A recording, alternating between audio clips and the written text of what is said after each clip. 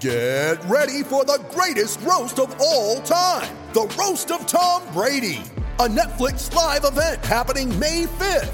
Hosted by Kevin Hart, the 7-time world champion gets his cleats held to the fire by famous friends and frenemies on an unforgettable night where everything is fair game.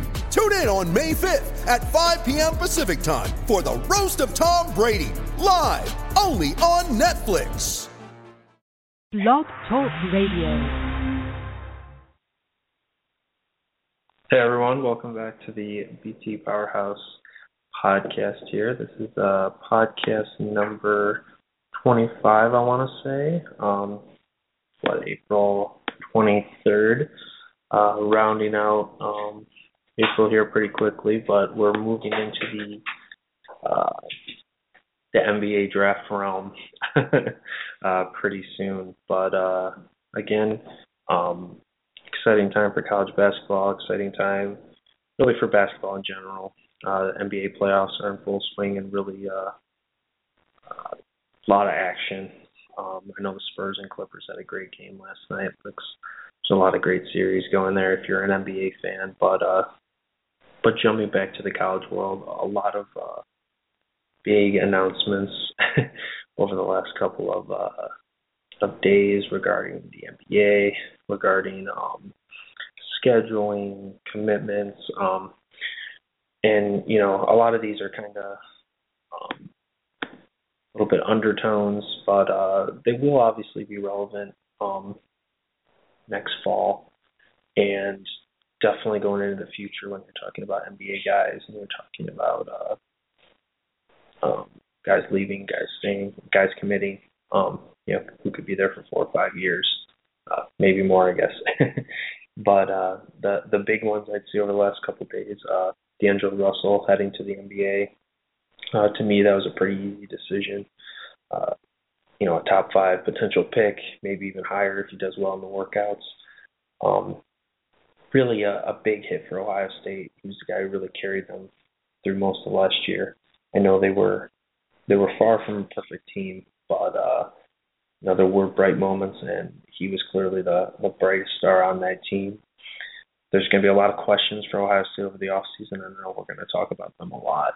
But big loss there, not surprising in the slightest, but still a guy they're going to have to replace, or at least try to. Next season. The second big one was Caris LeVert coming back to Michigan. Guy who was projected on the edge of the second round, the beginning of the second round. At one point seemed like he could be a lottery pick, maybe even higher than that. The big issue he had was just that, he was injured, really couldn't work out. I know people had hoped he could get back in time to work out for the NBA scouts and elevate his stock, but clearly, that must have played into an extent. I know he talked a little bit about, if he was a second round pick, there's no point in declaring he'd just come back for another season. The one thing I would note about LeVert is just that he's a year younger than a typical junior, so he will be a 21-year-old senior next year entering the NBA. So not as much of a rush to get out, I think, with him. For Michigan, obviously huge. A team that was already bringing back a lot is bringing back more now with LeVert. I know they're still in on a couple big prospects, but they sure look like they could be a really good squad if things fall right, especially for LeVert next year. The last one was not sure. Oh, 2 more. A lot of decisions. Pettaway heading to the NBA, big hit for Nebraska. They've lost Pitchford. Pettaway, they lost a lot for a team that really wasn't that great last season. They played some people tight, but really I think they ended up finishing 13-18, which is far from an elite team, obviously, and to lose even more. 13-18.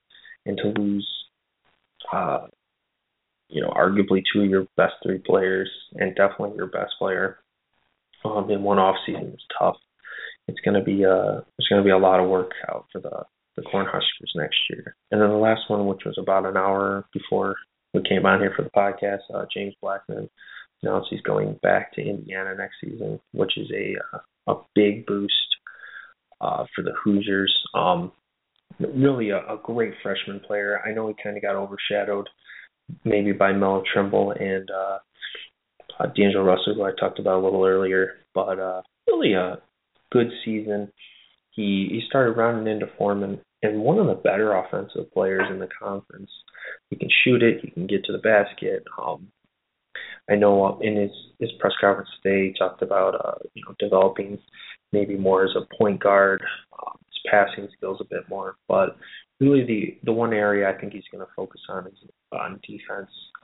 If he can get better there, he's a real pro prospect. I don't know if he'll ever be a lottery pick type just because of his size, but I don't think first round is really that crazy of a concept for him. And I think he can get there if he develops correctly, if he does pick it up on the defensive end and elevate to that next level. But I think those are the big four NBA announcements over the last week or so. I know Sam Decker also declared, but that was a little while back, and again, Pitchford from Nebraska. But outside of that, hasn't been. There's still a few hanging out there, I want to say. And the big one is Yogi Ferrell. Whether he's going to come back. I'm not sure if I talked about A.J. Hammonds on the last podcast, but he will also be back to Peru. I'm not sure that's as big as maybe the Levert or Russell decisions, just because Purdue had a real nice backup in Isaac Haas, but clearly a great defender, a great shot blocker, probably the best shot blocker in the entire conference. So I don't think any Purdue fans are going to be disappointed he's coming back, that's for sure. And it'll be interesting to see how the minutes lay out for Purdue up front. Do you think Hammonds is obviously still the guy, but it will be interesting to see how they sort that out. I think that's all the big NBA decisions. In terms of a little recruiting, don't dabble too much into that in the podcast here, but a few big commitments for the Big Ten over the last couple of weeks. Thomas Bryant to Indiana really could make that post difference for a Hoosier team desperately in need of it. And then Caleb Swanigan to Michigan State, who could also make a huge difference for them. Really, it's been a big couple of weeks for the Big Ten in terms of recruiting, adding a lot of talent, a lot of depth. Iowa grabbed a JUCO player. Northwestern grabbed a 2016 wing. Michigan grabbed a nice forward for next year out of Germany, actually. But Big Ten has been recruiting very well to start this off season. It'll be interesting to see if they can maintain that, especially if Kentucky starts heating up and so on. But I think the Big Ten could be setting itself up very well for next season. I know I talked up the Big Ten a lot last year and they kind of underwhelmed, but when you look at how many guys are coming back, how many Big Ten players they're adding, there's a lot to like about the Big Ten for next season, and it almost kind of has an ACC flavor, and I'm talking about the ACC for this year, in that they could very well have 4, 5, 6 top 25 teams, and then a huge drop off after that. There are a lot of teams more in the bottom half of the conference that I think could be really searching for answers, but the top half looks very, very good. And it'll be interesting. I think there's going to be a lot of upsets just because I think you're going to have that big unbalance next year, but that's kind of the sense I'm getting for how things are going to end up next year. Outside of just NBA and recruiting decisions, the big recent announcement was the Big Ten Big East Challenge. It will be the first one, and it's going to be played in mid-November next year. The schedule has been released over the last week and a half or so. It's been leaking, but Thursday afternoon we did get our first real look at the full schedule, when the games are going to be played, where they're going to be played. And I'll talk a lot about that in a little bit. but we're going to be joined by Robert O'Neill. He writes for Big East Coast Bias. If you have a good memory, he also contributed to BT Powerhouse in the past, but he really found his niche over at Big East Coast Bias, covering the Big East. No surprise there. And he's going to come on and kind of give us a Big East perspective on what to expect out of the teams, what to expect maybe out of some of the games. And I'll kind of talk about the Big Ten, obviously, and kind of where we see these games sort of heading. Before he jumps on here in a couple minutes, just to talk generally about kind of how I perceive it. I thought the slate was actually a bit underwhelming, to be honest.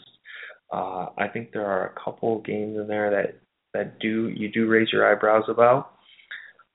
Notably Georgetown and Maryland, which I'm sure we'll hit first, but the return of that rivalry is really good, really exciting. But there's at least 3 or 4 games in here that, in all honesty, are probably going to be snoozers. I hate to say that, especially because we don't know how these teams are coming in. But, I mean, generally, to me, there's this kind of a set formula, certain things you look for in good games coming in. And there's a couple of these games that just have none of them. Not to belittle any of those teams, but you really do wonder about how some of these are going to shape out.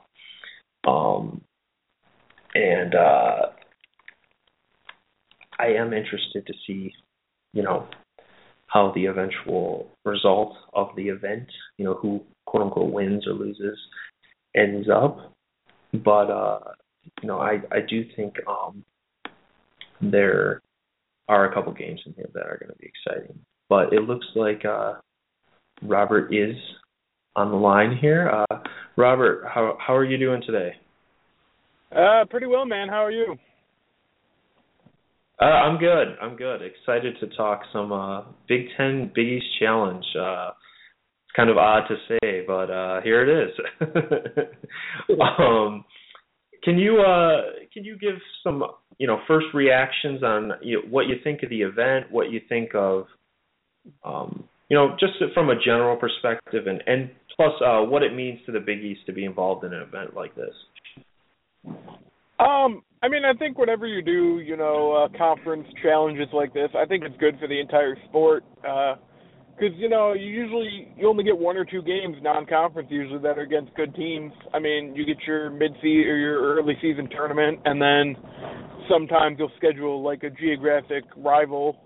But it's nice to see, 2 quote-unquote power conferences kind of going at it. And I think for the Big East in general, it's pretty big because, it's another step in the right direction for them as far as getting some more respect nationwide.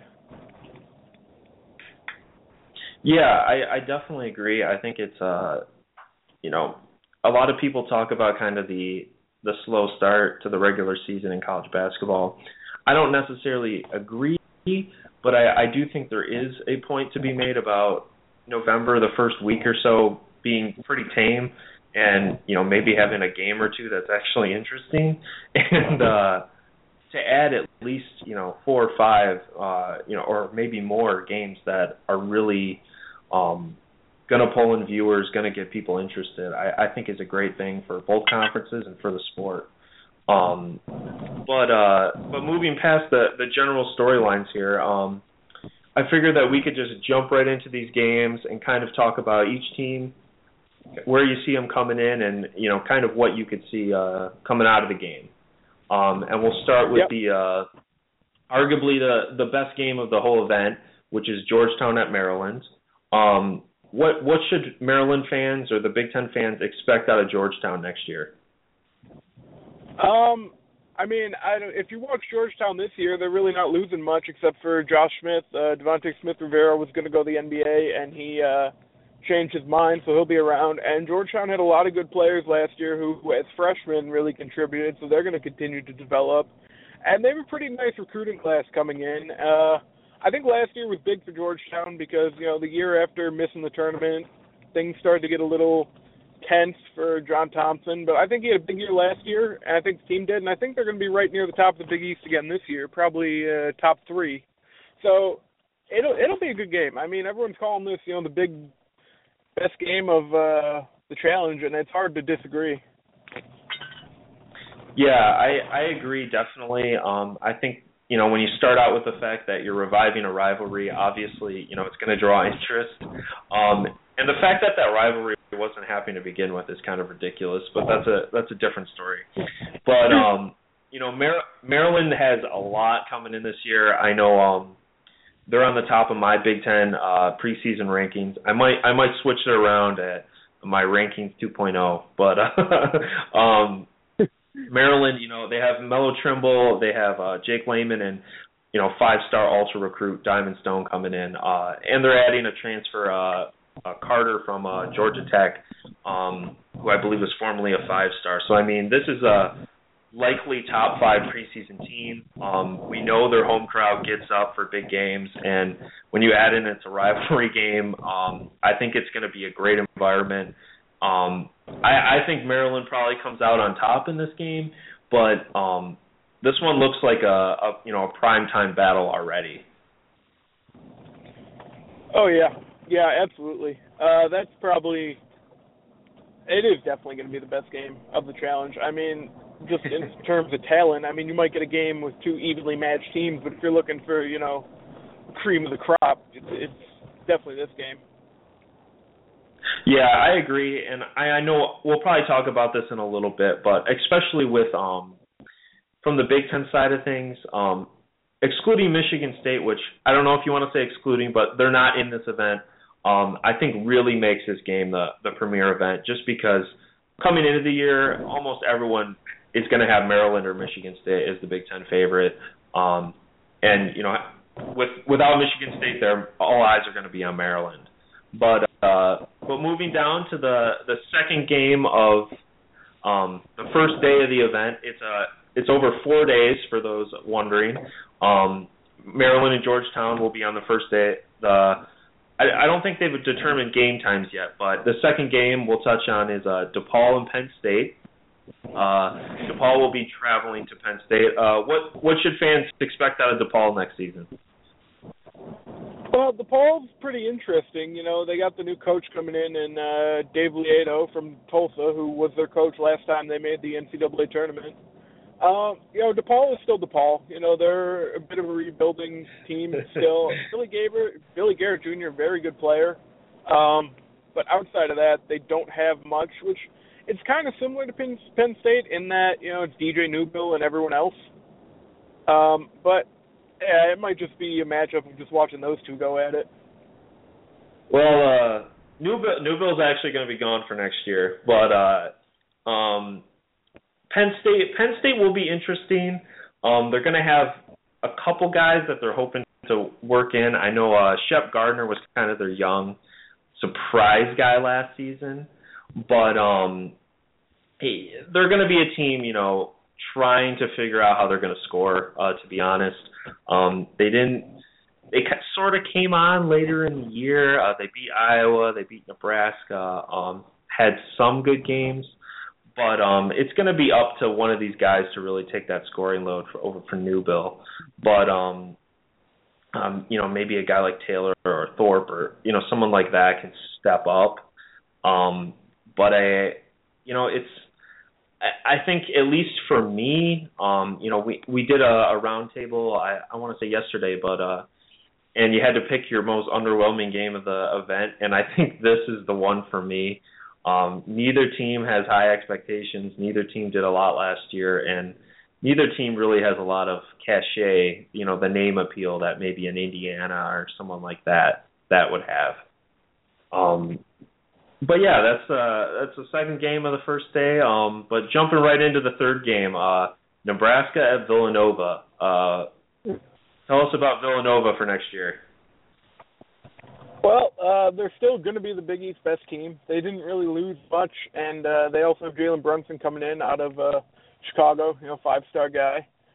Josh Hart, the Big East tournament most outstanding player. He'll get some more playing time this year. He was a 6th man last year. Ryan Arcidiacono, Big East Co-Player of the Year with Chris Dunn. He'll be back next year. So they're returning a lot. They still have Jay Wright for now. I mean, I don't anticipate Jay Wright going anywhere, but you never know. Yeah, Villanova's going to be good. This game really didn't make a lot of sense to me, to be honest. And the reason I say that is not to diminish Nebraska here, but they are going to be major underdogs in this game. And the thing that I never understand about these events that they schedule is why they put the favorite at home and why they don't put the favorite on the road. Because, if they had put them on the, Villanova at Nebraska, maybe they get a big crowd, maybe they can really, put together a great performance, a one-off. But putting them on the road against Villanova, it's hard to like their chances to come out of there with a win. The Cornhuskers are losing a lot in this offseason. They're losing Tran Petaway. They're losing Walter Pitchford. They're losing a couple of, like Abraham. They're losing some solid contributors and arguably two of their best three players. And they already weren't an NIT team last year, which really this could turn into an ugly game, to be honest. But I mean, Nebraska has grinded out some games against top teams before, so maybe they'll get hot in this game. But Villanova, this could be the ugliest game of the event, to be honest, in terms of margin of victory. But those three games are that's the first day of the event here. We'll jump right into the second day here. Only one game on the second day. Not sure how the scheduling decisions worked out in this, but it's Villanova at Providence. Tell us about Providence. Well, Providence, just came out yesterday that Chris Dunn's coming back next year, so that's big for them because they lost to Dante Henton, who was the Big East leading scorer last year. But Chris Dunn was the co-player of the year with Ryan Arcidiacono, so getting him back is pretty big. I actually like this matchup a lot. I think it's going to be a pretty competitive game because I like what John Gross has been doing with Illinois. I know a lot of people aren't huge fans of what he's been doing. I actually like it. I think this year Illinois will probably be a tournament team. And it's a good test for Providence to see how they're going to react to losing LaDante Henton. Yeah, I think Illinois, to me, is very similar to how they were last year in the sense that they have a lot of talent, they have a lot of pieces, but they don't necessarily have everything put together yet, which I guess should be obvious considering they didn't make the NCAA tournament last year. But they definitely have talent, they have pieces. They just added a transfer from Charlotte, big man who really could make a difference with them losing Aglu down low. But I think they have all the guns. It's just, can they actually convert on it for once? Not to be too down on them, but that's the honest question. I know a lot of Illinois fans feel the same way. Just can they put the pieces together? They have them all. And I do agree. I think that's going to be one of the more competitive in terms of margin of victory in the entire series. But jumping into the third day, which we'll have three games, just like the first day. We'll start with Creighton at Indiana. What should fans expect out of Creighton next year? Oh, man. Well, Creighton, if you look last year, they played really tough out of conference. They beat Oklahoma when Oklahoma was in the top 15. And then in conference, I think they had 6 or 7 losses by 5 points or fewer. So they weren't as bad as their record says last year. Wow. That being said, I think it's never easy to go to Bloomington and win. I think Indiana's going to be a very good team, and I think Indiana's going to win, but it's not going to be as easy as people think. Yeah, I think it'll be Indiana still has a huge question, if Yogi Ferrell will come back. If Yogi Ferrell does come back, they're probably a borderline top 10 team. And everyone knows how crazy Assembly Hall is. But I think this could be a really solid win for Indiana. As you mentioned, maybe Creighton has a little more firepower next year than people are giving them credit for. But I think I think Indiana at home, a big time. The start of the season, I think fans are going to be pumped up. I think the team's going to be pumped up for a big opponent, and I think they're set to be loaded next year. Maybe not like Maryland or MSU, but they're going to have a lot of talent. I think they win this one solidly, but who knows? I mean, upsets happen. Yeah. But moving down to the next one, Iowa at Marquette. I actually think this could be a really interesting game. What are your thoughts on this one? Yeah, no, I agree. I think this could be probably a top 3 game of this challenge here. Marquette's bringing in a lot of firepower in terms of recruiting. They have a top 10 class nationwide, I believe, with Henry Ellison and some others. It's hard when you have to rely on freshmen that early, but it could be a big test for them. Yeah, I think I feel like both teams are sort of in similar. I know, roster-wise, they're much different teams, but I think they're in kind of similar situations where they're both going to be set up to be solid, but probably not great teams next year. I think Iowa's probably going to end up somewhere bubble-ish NCAA tournament around there, and from what I understand about Marquette, it seems like, assuming, maybe one or two of the freshmen click, but not everyone, they're probably going to be maybe a little above that, but Iowa was also very good on the road last year, so maybe they'll continue that. But I think this could be a pretty balanced game, and probably one of the closer ones of the entire event. Yeah, no, definitely. Yeah. Yeah, Iowa, they were good on the road last year, but again, it depends how quickly the freshmen at Marquette can click. Mm-hmm. Yeah, that seems to be the case for the Eagles up there. But let's move down to the last game of the third day, so day 3. The last game here is Rutgers at St. John's. What are your thoughts on St. John's for next year before we get to Rutgers? Well, I think hiring Chris Mullen, I was a little skeptical at first because, he has no coaching experience, but it's worked out well for him so far. I mean, they got Chris Obekpa and Rashid Jordan to determine that they would come back, which I don't think they were going to under Steve Lavin. They've landed a couple transfers, a couple recruits, and really Chris Mullen has put together a really nice coaching staff. He's grabbed some assistants from Iowa State and Kentucky. And, I think St. John's probably pretty happy for this game. I think they would have liked a kind of more high caliber game, but I think they're probably pretty happy that they got Rutgers because they should be able to win. Yeah, I would agree with that one. I think, and again, not to berate this point, but this is another game to me that makes no sense why Rutgers is traveling to St. John's. I know it doesn't, geographically it doesn't make that big of a difference, but Rutgers is clearly going to be the underdog in this one. We talked about Nebraska at Villanova being probably a solid win for the Big East, to say the least.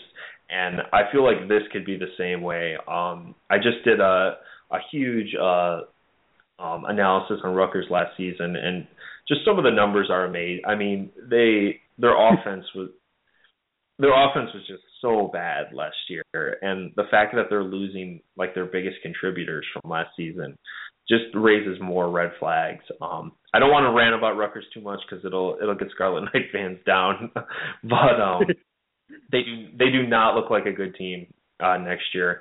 They might even be worse than they were this year. I think they're probably going to end up around where they were, maybe a little bit better with a little more depth, but just this one looks like a solid St. John's victory, to say the least. But jumping to the last day, this is day 4 now. We went through days 1 through 3. The last game of the event is going to be Xavier at Michigan, and as a Michigan alum, I'm excited to talk about this game. What are your thoughts on Xavier? I think this is probably one of the best games they could have picked to close this out. I think Michigan is probably going to come in as a top 15 team. I think Xavier, I mean, they lost Matt Stanbrook last year, but they're getting Jalen Reynolds back. They're getting Trayvon Blewett back. And Chris Mack is a great coach who no one really talks about very much. And I think they're going to start more now that he took that team to the Sweet 16 last year. But I think this is a really good matchup. I mean, I would have liked to see Xavier Ohio State, but Xavier Michigan is fine with me too. Yeah, I agree. I think matching up Xavier with Ohio State would have really been a fun game, especially if Ohio State had to go on the road. And this isn't just my my natural distaste towards the Buckeyes, I should say, but I think that would have been great for Xavier's home crowd, and I think it would have made a really exciting environment. But we can talk about that in a second. But for this game, yeah, Michigan's going to come in with a lot of firepower, a lot of weapons for next season, and that's assuming they don't get 5-star number 2 guy in the class, Jaylen Brown, who could make a huge impact for any team in the country. If they get him, I mean, we're talking potential top 5 team. And maybe I'm getting ahead of myself because Michigan did miss the tournament last year, but there are a lot of weapons. There's a lot of depth. Michigan normally plays well at Chrysler. I know last season they didn't play that well, especially in non-conference, but with a lot more depth and talent and hopefully less injuries, I think this is going to be a really good Michigan team. From the sounds of it, Xavier should be pretty solid as well coming off a good performance in the NCAA tournament as well. I think when you put pen to the paper, this is the second best game of the entire event. And again, not to say it will be the second closest game, but I think just in terms of star power, quality teams, quality coaches, I think this is the game that's going to turn the most TVs on outside of Georgetown, Maryland. But overall, I think it's they do have some good games. I think they have a couple that are really could have been a lot better. But it does seem like, a lot better than the normal start of the non-conference season. But moving more towards kind of what you think maybe this event could become in the future, what would you have liked to see out of this event besides maybe Ohio State Xavier? Well, we talked about Villanova playing a better team. That's one. Definitely, if Villanova's going to be, the torchbearer for the Big East, they need to be playing someone like Wisconsin or Michigan State. I think the big thing is having Butler involved, and Butler couldn't do it this year because it conflicted with the Puerto Rico tip-off that they're in. But, you look at the Crossroads Classic every year with Butler, Notre Dame, Purdue, and Indiana, always at the Bankers Life Fieldhouse. That's always a huge thing. So if you could get, a Big Ten team playing in Hinkle, that'd be insane. Yeah, I definitely agree. I think, and that's one of the things I know a couple of our commenters on our site, Maryland fans were talking about, they were hoping that Georgetown and Maryland would just play every year. And I think, to me, that's a start. And I think just, establishing those marquee matchups. And I think that when that Big Ten ACC Challenge really started focusing on the fact that we're going to try to look in advance and not just take a stab at random teams, but really, coming into this year, for instance, Duke and Wisconsin, they set those two up to play because, they both looked like they were going to be really good on paper. Obviously, they both turned out to be really good on paper because they rematched in the title game. But, and not to say, two teams from these two conferences will make the title game, but I think, what you're talking about where, looking ahead to, Villanova and Nebraska might have worked out schedule-wise, but there's not a ton of intrigue there, especially when you put Nebraska on the road. And at least Rutgers, St. John's, I will say you have the geographical factor. But some of these I thought could have been a lot better. And, you were talking about involving Butler. I think the big omission here is Michigan State. Obviously there are a ton of scheduling concerns with other events and so on and so forth. And I'm sure, I'm not sure if it conflicts, but Michigan State's always in the Champions Classic at the start of every season with Kansas, Kentucky, and Duke. So that may have conflicted here. But, getting teams like your top teams involved, I think really would take this event a lot further. Do you have any other thoughts on what you'd like to see this event become or change or anything added to it? Well, it's kind of like you said. If you got to be more like the Big Ten ACC Challenge, where you pick the matchups that you think the teams are going to. I mean, go with who finished similar the year before if you have to, and that's what they did for a couple here. But it would be nice to see across the board. I mean, it's hard when obviously it's only going to be 8 teams each year, and you have 10 teams in one conference, 14 teams in the other. But it's a good start. I mean, it's an 8-year event. We're not going to complain every year, I don't think. Yeah, I mean, I might find something to complain about each year, but that aside, I think I mean it's a great step in the right direction. I do think just really the more types of matchups we can get like this, I think are better. Watching Michigan play Coppin State or Holy Cross A&M Tech Institute of Technology. Insert random A&M there. It's not as entertaining for fans. It's not as great for TV. It's not as great for people who want to show up to the games. And putting real opponents against real teams, makes for good TV, makes for people to get interested, and I think this is a really nice start in that direction. But Thanks for coming on with us, Robert. Any final thoughts here before we let you go? No, I think we pretty much covered it all. I'm looking forward to getting it started. Yeah, definitely, and I am excited to see the Big Ten win this thing. But but jokes aside, thanks again for coming on with us. Yeah, thanks for having me, man. That was Robert O'Neill from Big East Coast Bias to chat to us about the Big East coming into this event. I think it should be an interesting event in its first year. I think a lot of these teams, it's going to be their first real opponent of the season, I think. We haven't seen all the schedules come out, but that's how it looks, at least. Some good games, some solid games, and probably some games that aren't going to get a lot of people excited, but it is cool to see big conferences trying to at least get fans interested again in these types of matchups. But again, thanks for everyone for checking us out. My name's Thomas Bendit. Follow me on Twitter at tbendit. We'll have more coverage on this event as we get closer, obviously. But thanks again for checking us out.